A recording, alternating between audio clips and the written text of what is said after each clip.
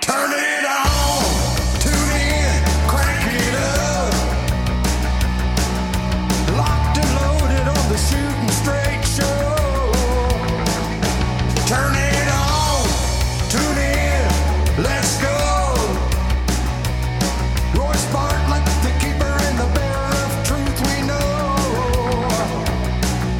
Only the facts about the Second Amendment. And never ever forget that all gun control laws are nothing less than overt acts of aggression against the American people and their rights. Exercise your rights in a safe way. Stupidity to think that someone hell-bent on violating the law against murder will magically be stopped by a gun control law. Politicians that infringe on our God-given rights, he calls them out. He's not here to play. So turn it on, tune in, crank it up. Royce Bartlett and the Shooting Straight Show. Let's go! Let's go!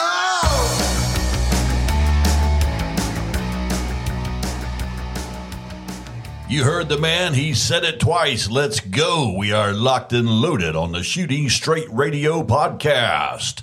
This is the podcast all about firearms, the Second Amendment, and all things pertaining thereto, otherwise known as Second Amendment University. And I am Royce, your host, Professor Emeritus of Second Amendment Studies, pouring it to you with both barrels with 100% felt recoil and no suppressor, and all while being heavily saturated with gunshot residue, toxic masculinity, and a faint but yet tantalizing whiff of the cologne of my people. Yep, hops number 9. You know it, baby.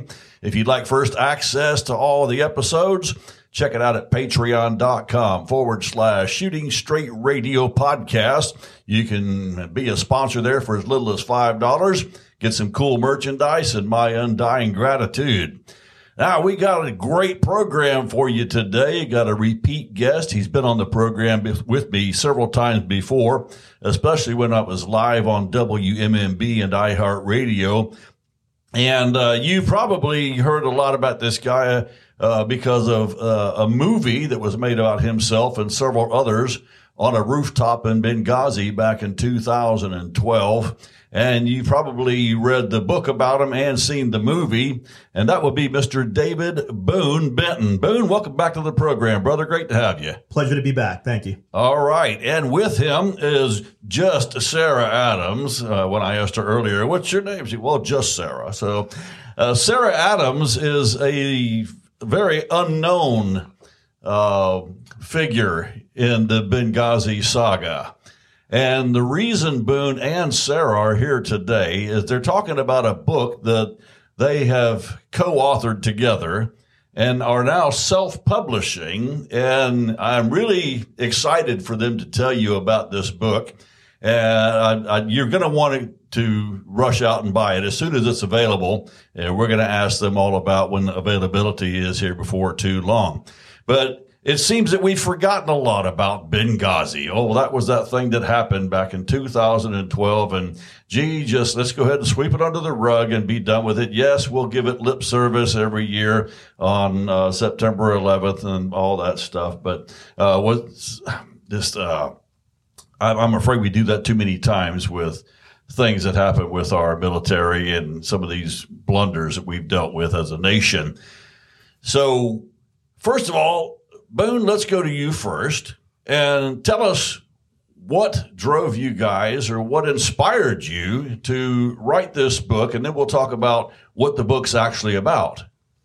Well, in a nutshell, what inspired us was the lack of justice. That's what really inspired us. We're coming up on the 10th year anniversary of the attack in Benghazi. And to this day, a lot of those attackers have not been brought to justice. Yes. There's a false narrative about a mastermind who is not the mastermind.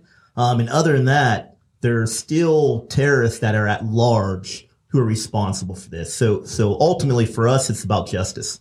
Good. Well, it's just kind of strange to hear you talk about that, because everybody thinks about this as some sort of a military operation. That's really not what it was. This was a terroristic criminal attack. And I guess we're going to get further into that in just a minute, talk about the various players. Now, when I asked you earlier about, we were talking about how did you get all this information? And I said, oh, yeah, well, Boone knows people. And, well, I'll let you elaborate on that part. And come to find out, it's Sarah that you know more than anything. Right. And she was one of the people there also in Benghazi that we've never heard about. She wasn't in the movie flexing her muscles and waxing bad guys and stuff, but she certainly played a large part in what happened there. So, Sarah, tell us what's going on, or tell us what went on while you were there. Yeah, so basically I was serving in Libya as a counterterrorism targeter. So basically I looked for terrorists to put on the X. So Boone and I worked together, and in the years that followed, we've spent a lot of time discussing the attackers and being disappointed in the fact that, as he said, they haven't been brought to justice. So we decided to self-fund our own investigation into the attacks, and we've been doing it pretty consistently since 2014. And we thought it's finally time to get the names out there so we can hand off the mantle to intelligence agencies and police agencies around the world to go and get the rest of the attackers for us. Well, I know you can't answer this question totally, but what is involved with looking for these guys and putting them on the X? I'm sure there's a lot of high-tech stuff and spook stuff we can't talk about, but what can you talk about, and let us have it? Sure, yeah. We actually did the whole investigation open source, so we could share our findings with anybody who'd be willing to go look at the attackers, especially because some of them have left Libya, like they're living in Turkey. So obviously classified information wouldn't have been helpful to hand off their names. Mm-hmm. So like any investigation, we talked to sources on the ground. We collected a variety of different information. We first confirmed that they were located at the attacks. We made sure we knew their true names. We made sure we had photos of them. And then we actually made sure we knew what their current status was.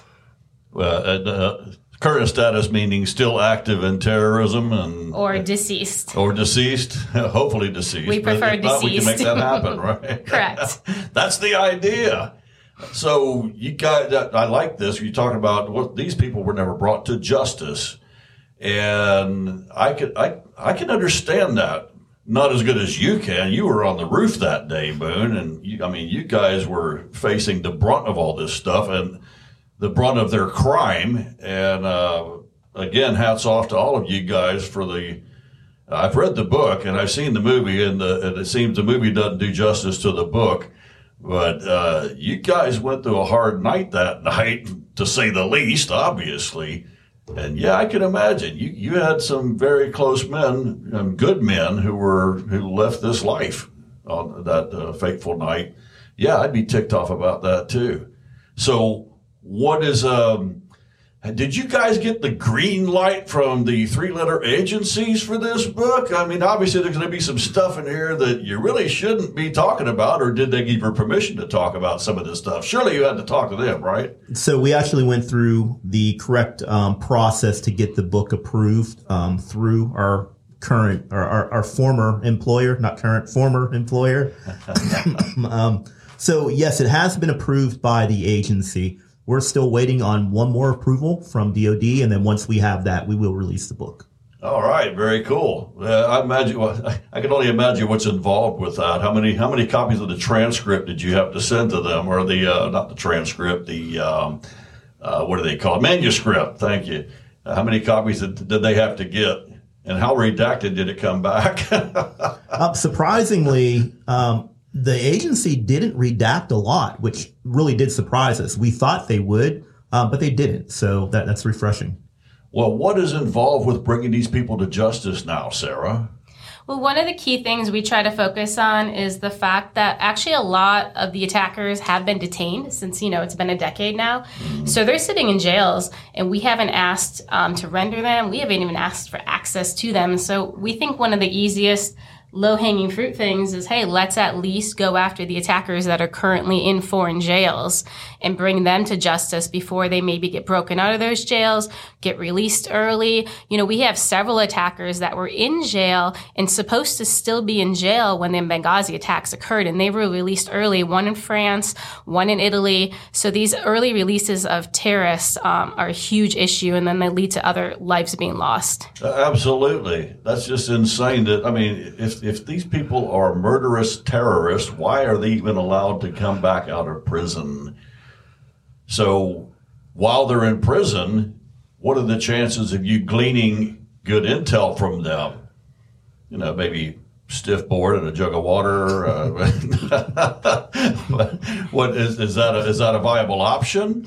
Well, we're more interested in if U.S. would extradite him to the United States and they'd face the crime of terrorism here in the United States, because we don't think they'll be held in the prisons they're held in. There's a lot of catch and release that happens in Libya because Libya funds a lot of these al-Qaeda-associated terrorists. So it's more the fact that we don't think they'll be held, so we do want a better judicial system to process them in. It's a shame that such a process is so politicized, isn't it? And this country doesn't like the United States, so yeah, we may or may not help you, or we just might let this guy out. Is there a lot of backhanded, backroom stuff like that going on in all of this? There is, but a lot of it's just their policy as well. European politics have always been very lenient on crime. And it's interesting because, as Sarah was saying, some of these terrorists were in European prisons and they were released. They were released to go on to commit the crimes they did in Benghazi. And they also went on to commit other well-known crimes like the In Amenas attack or the Charlie Hebdo attack, which were very well publicized. Right. And so this was a large group of people. How many are we talking here? Well, there's about 150 attackers who directly attacked the U.S. consulate, and we've identified over 100 of them. Wow. Now, also understand when she says we identified them, there are more. So these are only attackers that we can put 3 different markers on to identify them. So there's others that we don't have a picture of or we can't place at a certain time in a certain location. So the ones that we do have, they are confirmed 3 different ways that, yes, these were attackers and they were present. So this wasn't some ragtag group of terrorists that all got on the phone to each other. Hey, you guys want to go attack the consulate down here? Is it possible to talk about what were they hoping to accomplish when they attacked the consulate that night? Yeah, sure. This had been an attack plan since we decided at least June of 2012. It was planned in retaliation for the death of Abu Yaqya al-Libi. He was basically the number 2 of al-Qaeda. He was in Pakistan and he died in a drone strike. So then the head of al-Qaeda at the time, Dr. Ayman al-Zawahiri, who recently met his maker in Kabul, he was incensed that his deputy was killed. He planned this an attack. And what he actually wanted to do is he wanted to kidnap the ambassador to get more al-Qaeda detainees released, because so many got released during the Arab Spring, and they wanted to now go back and get all the guys who didn't get out. So he said, hey, let's get these terrorists released. It'll be in honor of Abu Yaqya. And so that was the original plan, for them to capture the ambassador. It seems that that's what they do a lot of that. They will threaten violence to get their soldiers released. Yeah. Yeah. And I mean, it's not just Al-Qaeda. ISIS does it now. It happens a lot in Syria. Obviously, Afghanistan, the last year, the 2 main prisons, all the terrorists were released from it. So it is a huge problem. Well, they mimic successful models, unfortunately. It's worked before. Well, you use what works, right? Correct. I mean, that's the first chapter in the book of Duh when it comes to those kinds of things. So where does it go from here? I mean, what stage are we at? Hopefully this book is going to initiate a process to get this ball rolling. Tell us what the steps are. So obviously there's a little bit of friction, not to cause waves, but the U.S. government already has, as far as they're concerned, their mastermind. So the case is closed for them. So hopefully with this book, we'll be able to convince them to take a second look, reopen their investigation, and then get access to the ones who are actually incarcerated, bring them back to the United States and have them stand trial so they can face real justice. Also, there are a few that are actually at large that aren't incarcerated. So hopefully we're able to either put them on the X and or capture them and bring them to justice as well. Well, let me ask you this. Let's say we are able to do that. We take them out of the prisons that they're being held in, or we capture them off the street, and we do bring them to some form of justice.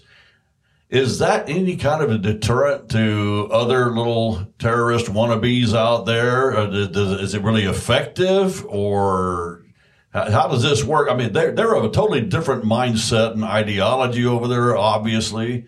Does it create any trepidation about doing more of this terroristic stuff? Yeah, well, it's really interesting is because we didn't go after the Benghazi attackers, it actually enabled them.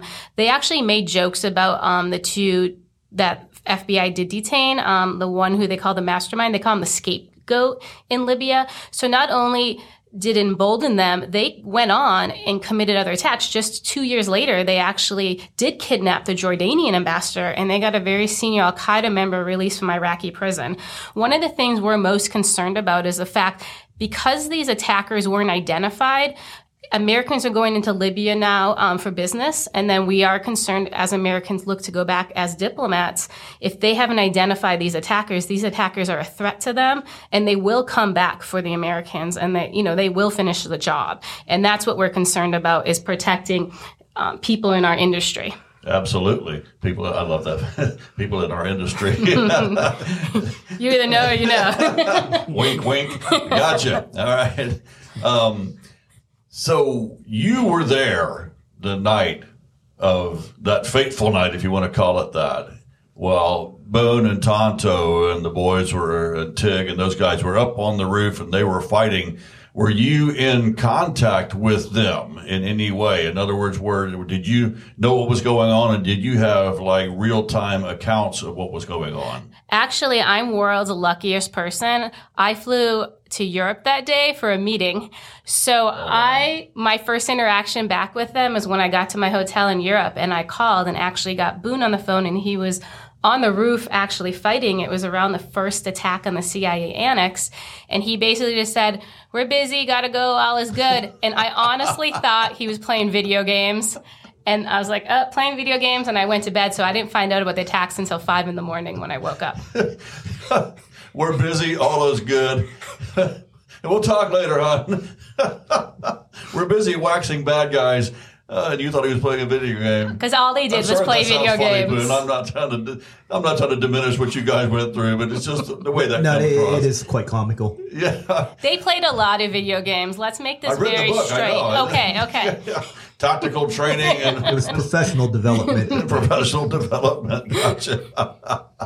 Oh, so you come back from Europe and did you find out while you were in Europe what actually happened? Did you talk to Boone later, and he let you know what was your first reaction to that? I wonder. Well, actually, I found out. Like I said, I woke up at 5 a.m. to a bunch of messages on my iPad from my mother.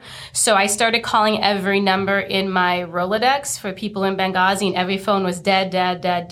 Finally, John Teagan, answered the phone, and so he's the first one who told me about what happened and who we lost. So I luckily was probably one of the first Americans to know. And then I actually ended up having to go into our embassy that day, and people in our embassy didn't even know. They thought people were still looking for the ambassador. So all day I had to kind of like not share as they were hoping to find him.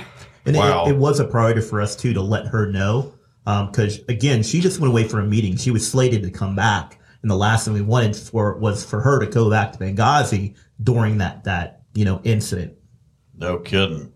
So when we come back after a brief commercial break, I want to get into and if I ever cross a line, you can't talk about something, just make the thumb across the throat thing, and we'll go back to something else, okay? But I'd like to talk about the aftermath and just a few things connected there too. You able to talk about that? Well, Yep. I'm sure if it crosses the line, you'll let me know, right? All right. We'll be right back after a brief commercial break here on the Shooting Straight Radio podcast. Do not go anywhere, because if you do, I have Captain Rob and the Listener Retention Squad on standby. And you know what's going to happen if you do. Don't fast forward through the commercials either. Captain Rob is listening. All right. Be right back. Stick around. the American Police Hall of Fame, proud sponsors of the Shooting Straight Radio podcast. Who are we? We are the keepers of the history of individual law enforcement officers. We are a facility that honors the fallen and supports their families. We are a training facility that teaches civilians how to be their own first responder. We are a venue that offers free tactical and strategic training for sworn officers. We are a great place to visit and learn. Go to aphf.org to find out more. The Shooting Straight Radio podcast is proudly sponsored in part by The Gun Sight in Merritt Island, with a 9-lane, 25-yard indoor shooting range, handgun and machine gun rentals, a fully stocked gun store with plenty of long guns, handguns, ammunition, and accessories to choose from. They're your one-stop shop in Merritt Island for all things necessary to responsibly exercise your Second Amendment right. Check them out at gunsightrange.com or stop by in person at 125 South Banana River Drive. And make sure you tell them that you heard about the Gun Sight on the Shooting Straight Radio podcast. Freedom Guns in Rockledge, just north of Rockledge High School, on the opposite side of the road, 1255 Florida Avenue, Suite A. You can check them out at freedom-guns.com. And better yet, just stop in there in person and meet Mike and his son Mike and Dennis and the rest of the crew out there. Got a great selection of handguns, long guns, ammunition, accessories, holsters, magazines. What are you looking for? Mike and the boys got you covered out there at Freedom Guns. If you need a nice big Liberty safe to stow all them guns in, well, he offers those too. He's got a floor full of them out there you can look at, and he offers free delivery and installation. Again, check him out at freedom-guns.com. When you stop down there, or if you're out of state and you call and maybe order a gun from him and have it shipped to your dealer, make sure you tell him you heard about him on the Shooting Straight Radio podcast.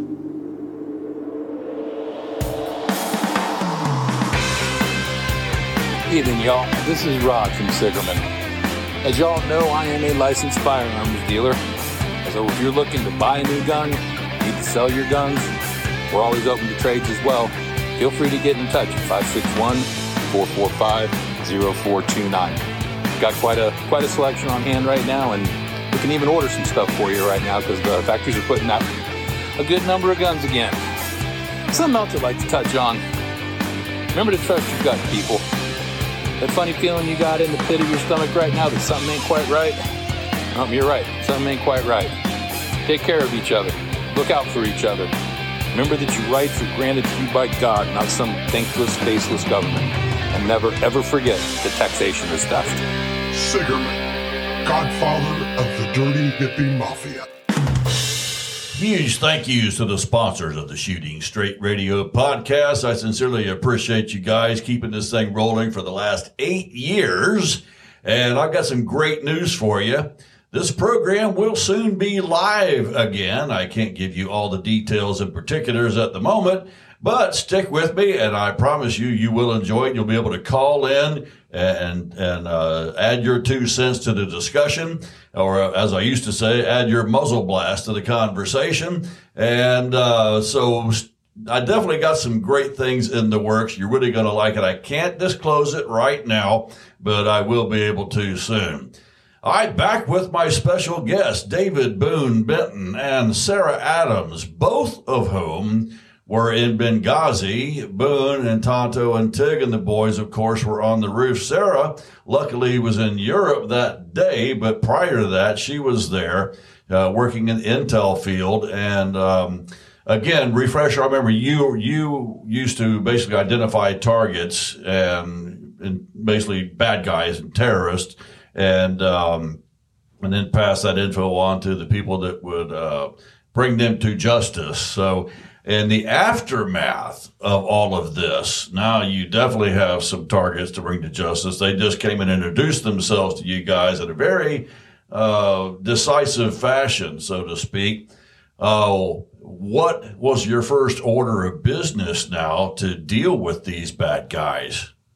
Sure. In the original aftermath of the attack, like Boone said, I came back into town a day after the attacks, and I ended up in the capital of Tripoli. And so at the time, we were just trying to collect as much information as we could regarding the attacks. And then soon, the investigation got handed over to the FBI because the FBI is in charge of any time an American is killed on foreign soil. So pretty much from that point on, the FBI took over the investigation, and that's kind of what prompted, about 2 years later, Boone and I to decide, hey, we need to do our own investigation to the attacks because we've seen the video. He obviously seen them in live person, we saw how many attackers there were, and to have 2 be detained when we knew there was over 100, we knew somebody had to step up, identify the attackers. Boone thought I'd be a really good person to do it with because that was my job. My sole job is to find terrorists. Right. So I found a lot of them, and you'll be sick of their faces in our book. But we did overkill, and we got as many as we possibly could. Another interesting fact about Sarah, she also served on the select committee for Benghazi as well. Oh, very cool. So she really is a subject matter expert when it comes to Benghazi and these terrorists. Well, it just amazes me. There are so many people doing important things behind the scenes we just don't know about. We always see the live action stuff and the battles and things like that, and we don't know about the Sarah Adamses behind the scenes and the very important roles that they play in all of this. So as she was saying, you guys are in the middle of this massive firefight with these guys. And were you, the book and the movie, the movie, of course, is going to take cinematic license with things. Were these guys, did they have their faces covered, or were you able to make identification, or was there any way was there any kind of camera system there at was it the consulate? Yeah. The consulate. The consulate. I want to make sure I use the right word. Any kind of camera system that was watching these guys and capturing their faces. What was that? What? So we do have CCTV early on of some of them from the consulate, but some of the CCTV were actually targeted for destruction by the attackers. As far as identifying them, and we try to explain this to the FBI when they interviewed us. So identifying who's who there is almost a lost cause, if you will. A lot of them didn't have a standard uniform, but it was a hodgepodge. Right. Some of them had their heads wrapped. Some of them just had Star Wars ball caps on. Others would have camouflage pants with Adidas flip-flops. So there was no standard uniform, but that was very normal for that part of the world. Adidas flip-flops. Combat footwear, huh? Oh, my word. That's crazy. So you're there and you're doing what you got to do. You guys are defending the place and everything like that. And then once you get back and you start realizing everything that's going on, first you got to cooperate with an investigation from the FBI. So now this book, I'm trying to keep all the steps in the proper order. And if I left one out, let me know. So now you're doing this book to further this search for justice for these people that did what they did. Yeah, luckily we worked in Libya. We know how Libya operates. We knew a lot of these attackers had to have been connected, obviously just originally through the Libyan revolution, right? They all just fought a war together in Benghazi. Mm-hmm. Through our research, we actually found out they fought lots of wars together, be it Algeria, Iraq, Afghanistan. So that allowed us to really build out these networks very quickly because so many of the attackers had long served together. They knew each other. A lot of the people in Benghazi knew all the extremists in town. They're very well known. They're very famous. They put some of the Benghazi attackers, there's posters up of them around town. So we actually were pretty lucky being able to identify them because, in Libya, they don't want these guys either in their neighborhood. They are willing to share information on who the attackers were. They actually, even in Libya, they're disappointed. They're like, we thought the U.S. was going to come in and rain hell on these guys. The terrorists thought they were. A ton of them fled to Syria. So the fact that we didn't have an immediate response to an ambassador, a couple of SEALs, and another, consulate officer being killed was actually very surprising even to the citizens of Libya. Yeah, the citizens of the United States, yes, too. here as well. I hope so. We're like, you kidding me? My word. I mean, the equipment and abilities that we have, that didn't make any sense to me at all. And remember, we just supported an entire war in Libya, so we had every relationship in the world in that neighborhood because we actually did all of our bombings from Benghazi. So we could have done anything we wanted to do at that time. So you said these guys all fought together before, and they were they had that soldier camaraderie, even though I don't really consider them to be soldiers. I don't know. They fought battles and wars in Algeria. Okay, maybe they were in their own sense, in their own right. Not any to be compared to our soldiers, I believe. I'm just, I'm kind of biased that way. But it's funny. Well, not funny, but it's kind of strange, the parallels there. You said they had their posters and pictures up and everything like that. Well, it's kind of, we honor our boys here for sure. And, we give them as much notoriety as we can. They obviously do the same thing there, even though it's for what I consider to be a very wrong cause. So, all right. So let's say the book does get the attention of all the right people. And I know you probably can't prognosticate all of this because, it's really not, you're not calling the shots here, but what are you hoping is going to happen besides, of course, get justice? What steps are you hoping are going to start falling into place to go get these guys and get justice? Well, I'll let Sarah answer what she hopes, but I hope that they go ahead and at least get access to the ones who are currently incarcerated. And then that they actually reopen the investigation and attempt to put the rest of them that are in large on the X. And if they don't, then we're hoping, because we're still treating this like a cold case, if you will. And if they don't, then we're hoping that the people of the world in other countries who've been affected by this will step up and do it if our own government won't do it. Mm-hmm. Yeah. Oh, sorry. And no, go ahead. My hope, I spent my entire career as an intelligence officer, and I do find it very disheartening that we do have an Al-Qaeda terrorist attack that killed Americans, and it is a cold case, as Boone said. The attackers have not been identified. There's actually not even any interest in this country for the attackers to be identified. It's kind of mind-blowing. We try to explain to people this is the largest attack by the number of attackers ever on a U.S. facility. And again, it's just you get an eye roll when you say Benghazi. So I hope we actually do better as a country and, our law enforcement intelligence agencies do better and they don't get away with ignoring this. But that's a great point, and it goes back to what I said earlier. Oh, we just want to, we'll honor it in remembrance. Oh, Benghazi, those guys are so brave, and then leave it at that. No, this needs to happen, because if it doesn't, what you said earlier, when you allow evil to get away with evil, well, obviously they're going to be emboldened and further enabled to commit more.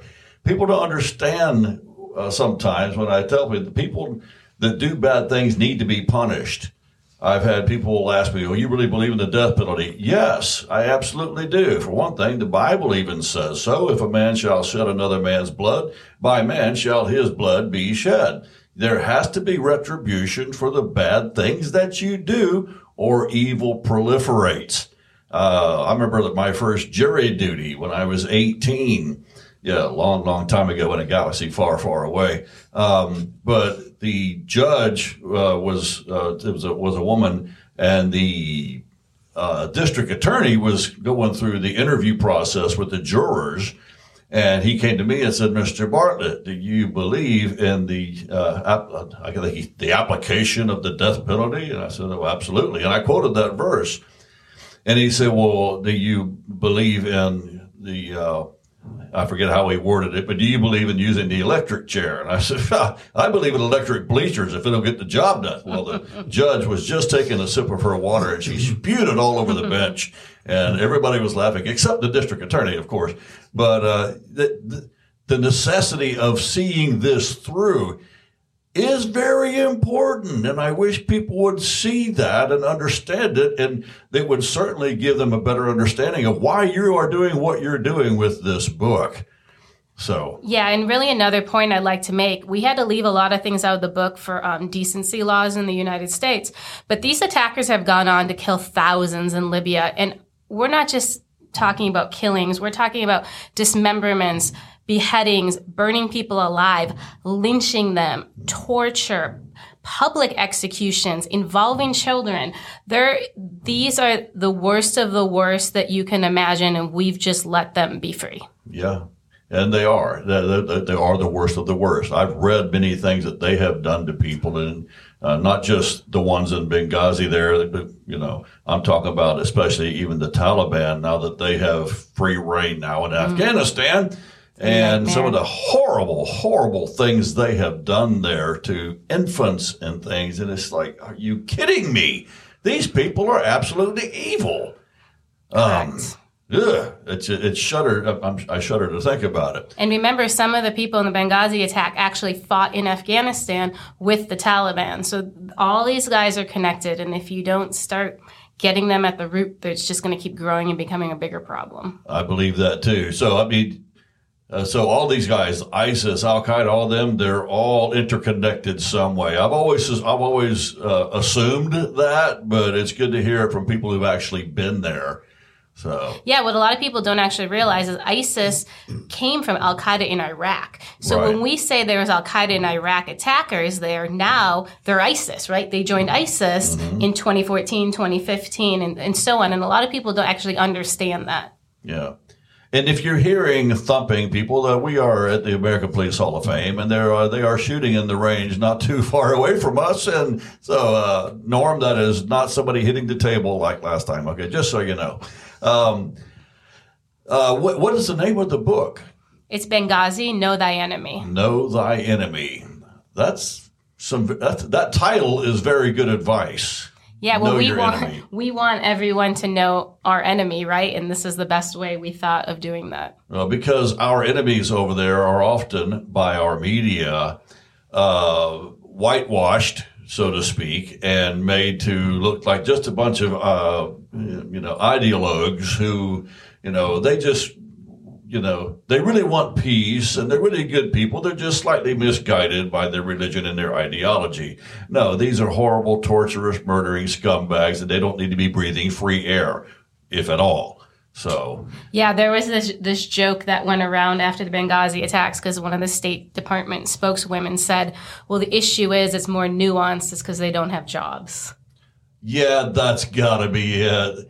The low unemployment rate. That has to be it. Even though it's a country of socialism, everybody gets a monthly check and they don't even need jobs. Yeah, it's probably because they don't have an electric car, too. I'd be willing to bet that's it. They don't have a job, and they don't have an electric car, and they feel displaced somehow. And so they're just acting out. Could that be it?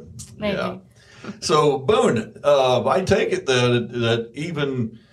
I don't know the extent of what you were doing there in Benghazi prior to that fateful night, but something tells me you relied on her a lot for intel for whatever you guys did have to do over there prior there too. Yes, definitely. So a lot of people don't understand what a targeter is or what targeters do. So outside of the agency and JSOC, targeters don't really exist. But a targeter drives everything that everyone else does. So without the targeter, you're not going to be able to find these terrorists. You're not even going to know you need to find these terrorists because they really do identify who they are, where they might be, and then come up with a way how to put them on the X to bring them justice. So our targeters are key. Absolutely. Yeah. So I know you can't talk about exactly how you target these people and things like that, but whatever you did have that intel, you pass it on to these guys. And it doesn't make sense to really fight these guys any other way, I wouldn't think. They're not going to meet you headlong in the field of battle, man to man, tank to tank, because they don't have the equipment that we have, of course. They don't have the resources that we have, and so they do have to fight like terrorists. Frankly, I think they should just give up and realize we're going to beat their butt every time we meet them. But anyway. So Know Thy Enemy. You guys are co-authoring this. I think I asked you this before. How soon before it might come out? Hopefully. Well, I mean, what's the prognostication? We're looking for the anniversary of 9/11, 9/12. Okay. Well, that'd be great. That'd be great. Fantastic. But Boone, like he was a decade ago, is still waiting on the government. So it is what it is. Touche. Awesome. Sarah, that was the best. That really was. That was so perfect. That was more perfectly timed than a cruise missile. I was. Oh, I know you've never really, but I know that having talked to you and others that know you, you've never really got into that side of things, the political side of things. Well, what should have happened, who should have come and helped you guys and all that stuff. Anything you want to talk about regarding that now, or you just want to leave that? No. I think Sarah said it best. So okay, then we'll just leave that right there. Well, what else do you want to let the audience know about all of this? One at a time. We really do want them to understand that this isn't just another Benghazi book. Yeah. They will learn a lot. It's extremely important. It's not something that's been put out before. It really is information that they have not seen. Actually, it's going to be surprising to the FBI as well, because we have information that they don't even have. Oh, wow. Yeah, and I really think this is going to be interesting to people outside of our industry, because we actually made the book look like in our world. So you're not going to pick up a book like this anywhere else. Like, this is like picking up a document inside the CIA, right? And then reading it. So we're kind of excited to share a little bit of our background and our history too, with the readers, and they can understand what we do in the shadows. Yes. Well, is there any kind of concern that you might be targeted for this expose, so to speak? I mean, if those terrorists want to come to America and come after us, please do, because then we can get you faster. Catch them easier, right? We got lots of friends here. Well, what about even maybe with some people in the upper echelons of the spook world, I call it? Do you think you can have any problems there, or not from the agency? If anything, the biggest issue has been the FBI. Just because they're on the wrong trail. They identified two people who really were bad people, but didn't have a lot to do with that night. Yeah, and the FBI has known at least that we've been working on this. We passed them off a source once a year ago. One of the attackers was speaking on Clubhouse, and we gave the FBI a heads up. Hey, maybe you could geolocate him. So we have at times reached out to them. They know who we are. But I do think we're known by our integrity and our ethics. And I do think everyone knows we're going to put out a quality product. So we're not too concerned in our industry. We think it'll be well received. Oh, good. And I certainly hope so. I'm looking forward to reading it. I read, I got that copy of 13 Hours from you when you were doing a book signing over in Merritt Island one afternoon. I remember that. And I went home and dove right into that thing and could not put it down. And it was read by the next afternoon. I'd gone all the way through that thing. I went through that voraciously. I imagine I'm going to do the same thing with Know Thy Enemy. So, we hope so. Yeah. Well, I'm planning on it. I just need to get a copy of it. You guys can get this thing published. All right. You'll definitely get a copy. All right. You guys, is there anything that my audience might be able to do to help you get this published monetarily? And if you have any kind of a funding source they could go to and donate, perchance, or have you done that? No, I think the thing that is going to be most useful to us is once the book comes out, we'd like people to advocate to bring these people to justice. Say, hey, this is important to us as Americans. Write your congressperson, because they get away with not investigating the Benghazi attacks because the American public doesn't care anymore. Yeah, well, because it's died off in their minds and in their memories, and it needs. I hope this is going to resurrect it, so to speak. Well, I'm going to definitely, after I read the book, because I tell people all the time on this program, be in contact always with your representatives. That's your duty. It's not just your right. It's your duty. This is the government of, by, and for the people. The people need to be active with those people. Those people that they are not our leaders. They are our servants. And we have got that backwards, and that's the problem.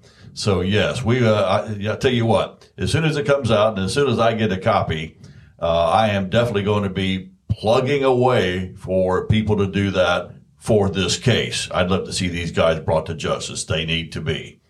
Now, even if these guys are brought to justice, is it going to make a dent in any way, shape, or form in the number of little terrorists running around out there and doing terrible things to people? So I think it will. 'Cause like Sarah said before, after the attacks, they were expecting the 4 horsemen to come to Benghazi, and that never happened, and it did embolden them. So now I think it'll show them that, hey, we haven't forgotten. Maybe we didn't come and get you that next day, but the United States government will come and get you. Although that didn't happen, that's the hope that, we will, and they'll have that in the back of their minds. Yeah, and another thing is they don't think anyone's watching them. So there's attackers in our book who thinks that we think they're dead. And we have found them and located them. And now it's going to be public that they are still alive. And that's going to turn their world upside down. Oh, I hope so. I hope it causes many sleepless nights and makes them do something really stupid and expose themselves. And look up in the sky a lot.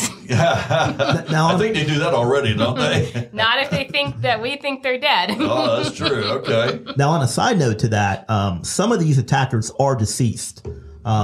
Some of them, most of them primarily have been killed by General Haftar from the LNA in Libya, but some of them were killed by U.S. airstrikes. But it's interesting because they weren't killed because of what they did in Benghazi. It was a U.S. airstrike for another reason, and they just happened to be there. So they were off doing other terroristic stuff in another place and just happened to be caught. Okay. And the U.S. government had no idea who they were. Yeah. I got a feeling they don't know who a lot of them are. Yeah, that's the scary part, and that's why we hope people start doing a better job at this. All right, good deal.